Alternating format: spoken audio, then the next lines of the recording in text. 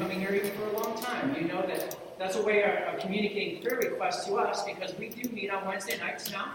And we spent some time for prayer before. It was Tuesday nights, now we combined it to Wednesday. And want to encourage you, if you have a need, we want to know about it so that we can pray for you. So that maybe we can continue to raise that need up before the Lord and believe with you that God is going to move. We've had we've seen a lot of prayer requests answered. We've seen God working. And we want to continue that. And we want to continue to make Wednesday night a time where we come together for prayer and worship. And maybe even anoint with oil for those that are sick. And just begin to lay hands and pray over them now that we can do that again. We want to be able to pray over you. So we want to encourage you to come out on Wednesday nights if you're able to come out to that night, because we're spending a lot of time hearing about what God is doing in our church, but also praying for the needs of our church. And I believe that we're going to see answers to that prayer as we continue to be Spirit-led in that moment and allow God to work through us and in us. Amen. Now, have you all seen that commercial? It's a Lowe's hardware commercial that shows this proud do-it-yourselfer installing a new ceiling fan. And he puts that ceiling fan up in the living room, the family's living room. And after he proudly gives the fan just a slight twirl, one last little turn, and steps down from his ladder. Then he steps aside and turns on the switch to this fan. As he turns it on, he stands with his hands on his hips, satisfied with his brilliant money-saving work that he's done. And with the first rotation of that fan, the central motor sparks, and the entire fan crashes to the floor, crushing the small table beneath it. You seen this one? The scene cuts away to the outside of the house, looking out this clear bay window. And of course, it's nice and peaceful out there. Beautiful lawn, everything's going on there. All of a sudden, the quiet goes away outside as this fan is thrown through the window and out to the front yard, disrupting that peaceful moment. And the words flash on the screen, "Need help?" An online version of this ad includes this from Lowe's. It says, "Installation can be tricky. Come to Lowe's. We've got the tips and tools you need to get the job done right." Do you ever feel like you're one step away from disaster or breakthrough? As this person is putting up that fan, it could either be a disaster or it could be a breakthrough. It's going to save him all kinds of money. They have this beautiful fan up there. He's going to do it on his own. On the other hand, if he doesn't do it right, it can lead to disaster. One step away. The reality is the things that we face every day could go either way. It could become disastrous or it could be a breakthrough. And that one step away, that one step becomes a barrier between us and what we want to see. A barrier that can take us down, or a barrier that can bring us further or spring us to breakthrough in our lives. And this is what we see in the book of Ruth today, because she is so close to breakthrough. We've been learning all kinds of things about what God has done in her commitment level, and all the things up to this point. But now today, we're going to read about this twist to the plot. She had a plan. She went in with a plan, but that plan had to be changed. So Ruth followed this plan. She did everything that Naomi said to do. She prepared for her bridegroom in the same way that the church, the bride, should be preparing for our bridegroom, Jesus Christ. And the Bible says that Jesus is coming back for a pure, spotless bride, his church. He's coming back for his church. So Ruth follows Naomi's instructions. She's done all the things that we've been talking about for weeks now. She's washed herself, which is representing for us repentance and forgiveness. She's anointed herself, which is represented by being filled with God's Holy Spirit. She's changed her clothes, which she casts off the uniform of the world, and now she's clothed in the robe of righteousness, and that's what we're clothed in, the robe of righteousness. And then last week we talked about surrendering to the Lord of the heart. She surrendered her life. She laid at his feet as a sign of surrender to his will, to his plan for her. And this is where we surrender our lives to God's plan for us. We have all felt the sting of feeling as if we've done everything right. We followed the instructions. We did exactly what we sensed God telling us to do. But things did not turn out the way that we thought that they should. So here we have Ruth. She did her part. She heard Naomi's instructions. So now we listen to the kinsman redeemer. What's his part? What's his role in all this? And how does he respond to this plan? Ruth chapter 3, verses 7 through 10. It says, after Boaz had finished eating and drinking and was in good spirits, he lay down at the far end of the pile of grain and went to sleep. Then Ruth came quietly, uncovered his feet, and lay down. Around midnight, Boaz suddenly woke up and turned over. He was surprised to find a woman lying at his feet. Who are you? He asked. I am your servant Ruth, she replied. Spread the corner of your covering over me, for you are my family redeemer. The Lord bless you, my daughter, Boaz exclaimed. You are showing even more family loyalty now than you did before. You have not gone after a younger man, whether rich or poor. So, of course, put yourself here in Boaz's place. What's the first thing Boaz does? Like any of us would do. He said, who are you? Remember, it was complete darkness. It was dark. He didn't know who this was at first. It's a little scary, I'm sure, to have somebody laying at your feet. And after determining who was at his feet and why she was there, this is what he did next. He accepted her. He accepted her. You see, Boaz could have refused to have anything more to do with this Moabite woman. But he accepted her. He received her. But he could have said, sure, I pity her. Her situation is not great. I understand that. He wasn't heartless, but maybe he was thinking that was as far as that relationship was going to go. Besides, she'd probably be better off marrying a younger man. There are plenty of men out there that would probably marry her. But no, he accepted her offer, and he accepted her just as she was, Moabite background and all. And like any of us, she was not perfect, and neither was he. But he accepted her as she was. He pronounced blessing on her and then called her my daughter. And this is a clear indication that he has accepted her as his own by marriage, as part of the family by marriage. You know that we are accepted in the very same way. No matter what our past or our backgrounds, though we were sinners, we have gone through the process of preparation and we've surrendered our lives to Him, and now we sit at His feet and say, Lord, I surrender my life to you. And we live lives fully surrendered to Him. And He accepts us.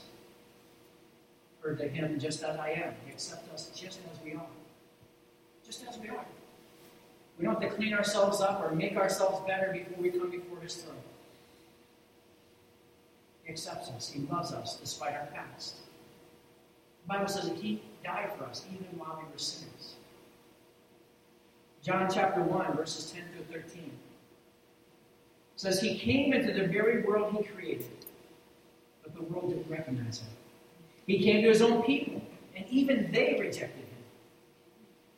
But listen to this next verse. But to all who believed Him and accepted Him, He gave the right to become the children of God.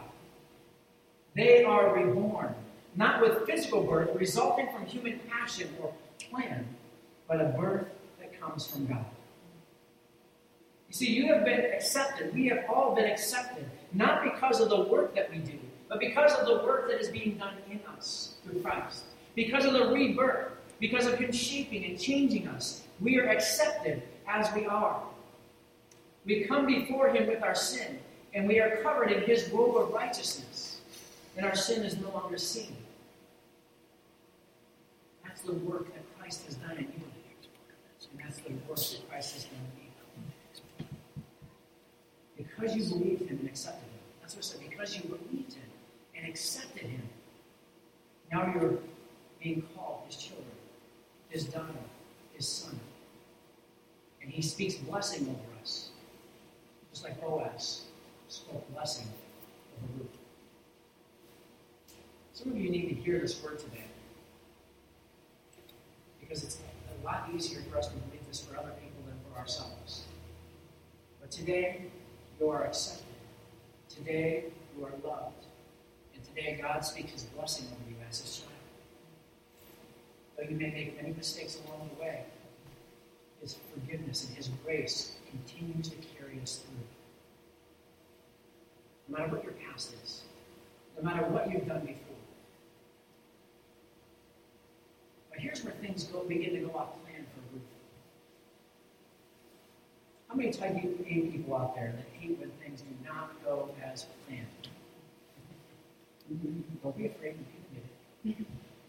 Confession time. You just got to deal with it. So here we get a little bit of an audible from Ruth in Ruth chapter 3, verses 11 to 13. This is Boaz speaking back to Ruth now. He says, "Now don't worry about a thing, my daughter.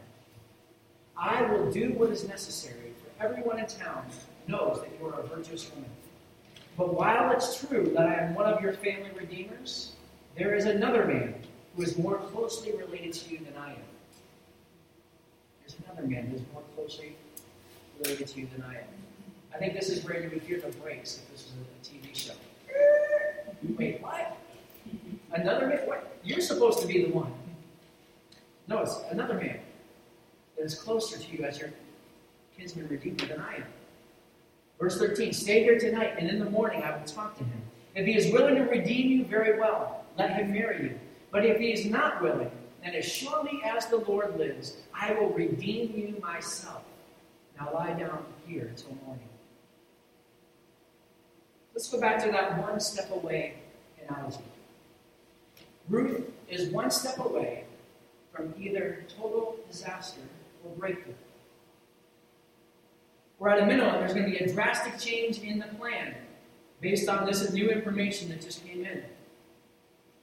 If you're familiar with football, it was an audible called at the line of scrimmage when they saw the defense. The plan had to change a little bit. When I was in high school basketball, there were some teams that ran man-to-man defenses and some that ran zone, and sometimes they switched it up on us, and you had to change your offense based on what they did. So you changed your offense depending on if they played you man-to-man or zone. So there was this change all of a sudden in the plan that all of a sudden another person was involved. I'm guessing this was maybe yet another test of her resolve, another test of her faith. This was not the plan. Anybody ever relate to that in life?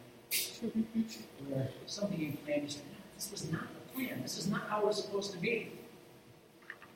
Anybody who's a parent out there, I'm sure, 100% sure, every one of us can raise our hand and say, "This was not what I thought it was going to be. This is not what I had planned for my family." There are moments like that all the time. But first he accepted her as is. And then he assured her. So what did he say? Don't worry, be happy. Some versions read don't worry. Others read don't fear. And still others read fear not. Don't worry, don't fear, fear not. In other words, Boaz is telling Ruth, breathe easy. I will do whatever is necessary to help you one way or the other. Whether it's me or whether it's the nearer kinsman redeemer, we're going to make sure that you get the help that you need. Everyone in town knows that Ruth is virtuous. In other words, there is no evil intent. She is not a gold digger. She's not just looking to marry for money. Boaz gives his assurance that he will take care of it. So here we have Ruth again, one step away. One step away. One step away from her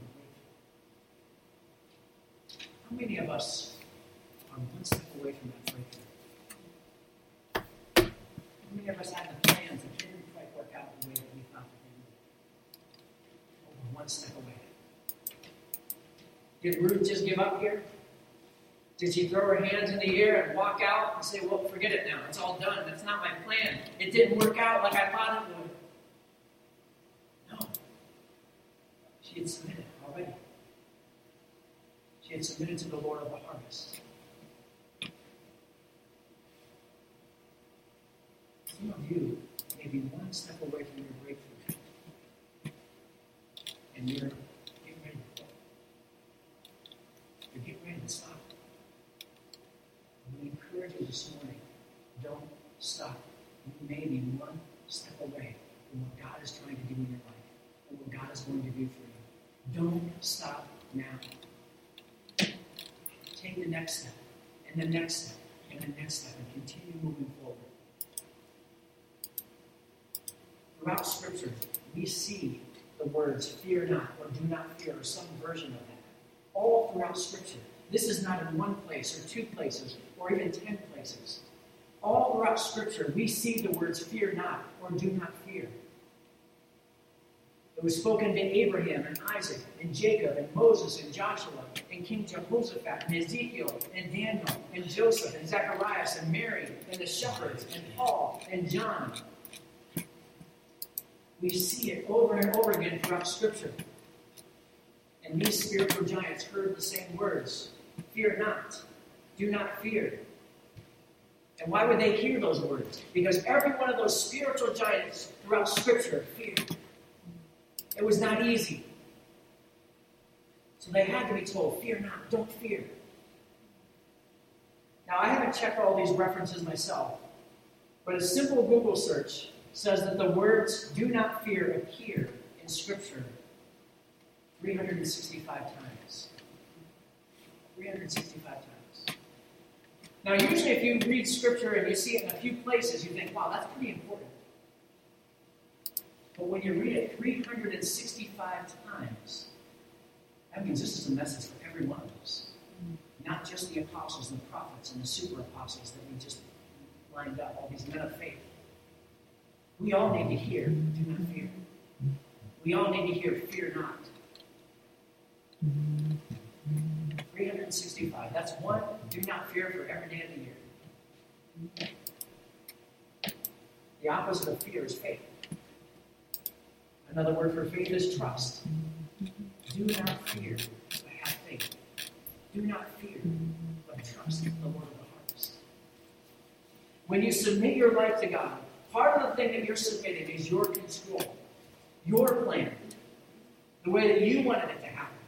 And we don't have to live in fear because we know that God will do what is necessary to help us in our distress.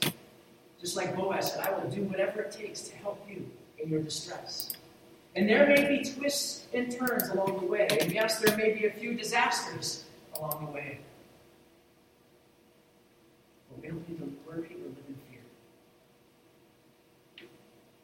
There's one do not fear for every day of the year. Maybe every morning if you just woke up, thinking through your day and say, do not fear. The Lord says, do not fear. Don't fear. Worry not. Fear not. Do not fear. See, our assurance doesn't come from our circumstances. Our assurance doesn't come from our feelings. Our assurance comes from His Word. See, like Ruth was depending on the word of Boaz. Boaz said, I'm going to help you. I'm going to do whatever it takes. We trust the word of the Lord. We trust the word of God. And there's this hymn, you've probably heard it. How firm a foundation. How firm a foundation, ye saints of the Lord, is laid for your faith in His excellent word. What more can He say than to you He has said? This is His word. This is what we trust when our feelings don't line up. This is what we trust when circumstances do not look like we want them to. We go back to His word and His promises. And once again, He says, fear not. 365 times.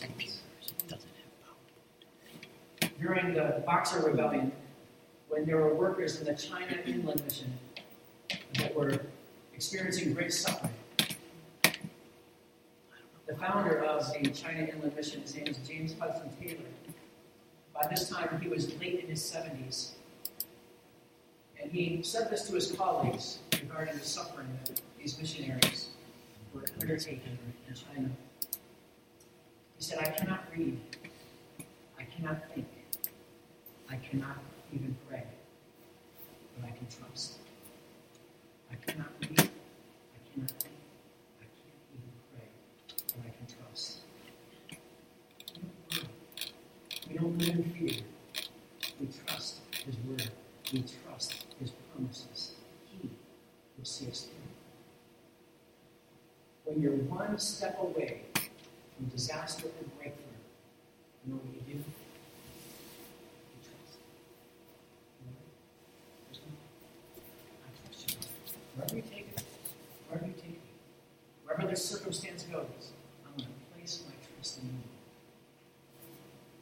Philippians 1:6 says, "And I am certain that God, who began a good work within you, See, I could have just will continue his work until it finally is finished on the day when Jesus Christ By returns." now, I could have done 10 This times. tells us a couple of things. One is that God is working in us, and we're not a completed project. It tells us that none of us have arrived. None of us are there. We're continuing to grow and stretch in our faith, and He is doing that work in us. And He will continue His work until the finished day when Jesus Christ returns. So that means we're not going to be finished until He returns. You're one step away from your breakthrough. Know that you are accepted and loved. Know that God has assured us that He will see us through this process in our lives to the very end. We do not have to live life worried. We don't have to live in fear. We don't have to live in anxiety. This is where we place our trust in the Lord Jesus Christ and His Word. This morning, maybe some of you who are struggling with anxiety, struggling with trust, struggling because plans did not go as you had planned, did not go the way that you wanted it to go. This morning is the perfect time to say, Lord, I'm letting go. Lord, I trust you. Lord, I'm going to do what I can do, but at the end of the day, I'm going to trust you with my circumstance. I'm going to trust you no matter how I feel, no matter what it looks like, no matter what I see. Lord, I'm going to trust you with my life. That's what living. There's no turning back like this. It's simply to say, I don't know what it all looks like. I don't know the end game, but Lord, I trust that you're doing a work in me, that you're going to see it through to the end. Today is the day to rest in God's acceptance of His love for you. To not live in fear and to be assured that He will work everything for the good for those of you who love God and are called to His purposes. You can live the no turning back kind of faith because you know that you are accepted, loved, and then you don't have to live in fear. This morning, with every head bowed and your eyes closed. You've never surrendered your life to Christ. Or maybe you need to re-surrender your life. When you're here in this room, you're watching online, speaking right to your heart today. There may be things going on in your life that you have not fully surrendered, and you're struggling. You're battling through things right now because things went outside of your plan. You can, first of all, be sure of your salvation right now. Maybe you're already sure of that, but you need to rededicate your life. And maybe you need to give your life to the first one. Don't wait for another time. Because another time may never come. None of us are guaranteed tomorrow. This morning, you can take a step today to ask Jesus Christ to be a part of your life, or to rededicate your life to Him this morning. To take away that fear, the anxiety, the worry that has been building up in your life. All it takes is a simple prayer. You say this prayer within your heart, out loud if you want to. Lord, I need your forgiveness in my life. Today, I surrender to you. I am no longer in control of my life. Help me give up my control to you. Thank you for loving me and giving me life on the cross. I believe you died on the cross for my sins, and I believe that you rose again. Forgive me for my sins. When this computer shut off and turned on, Today I give you my life. it didn't log on to Make my me Wi-Fi. right now. And fill me with your Holy So I Spirit. can't even post this. You said up here this morning, I encourage you to take some next step in your faith and continue growing. It is a process and it doesn't happen overnight. I encourage you to download an app called YouVersion onto your phone and do a search and you'll see the first step on your videos. Go through that reading plan and it will help give you the next steps in your life. If you're local, I encourage you to come out on Sunday at 10 a.m. If you're far away, find a church that's nearby. Get involved. Get plugged in. Because you need that to grow, continue to grow in your faith. And as the congregation is standing this morning, in Ephesians chapter 2, verses 19 to 21. So now you Gentiles are no longer strangers and foreigners. You are citizens along with all of God's holy people. You are members of God's family. Together we are his house, built on the foundation of the apostles and the prophets, and the cornerstone is Jesus Christ himself. We are carefully joined together in him, becoming a holy temple of the Lord. This morning I tell you to go, knowing you are accepted and loved, and you are called a daughter or son of Christ, God. Go with assurance that he who began a good work in you will see it through to the very end. Will see it through to completion. Go and trust the word of the Lord in your life. You are one step away from your breakthrough. Amen. God bless you. Have a great Sunday.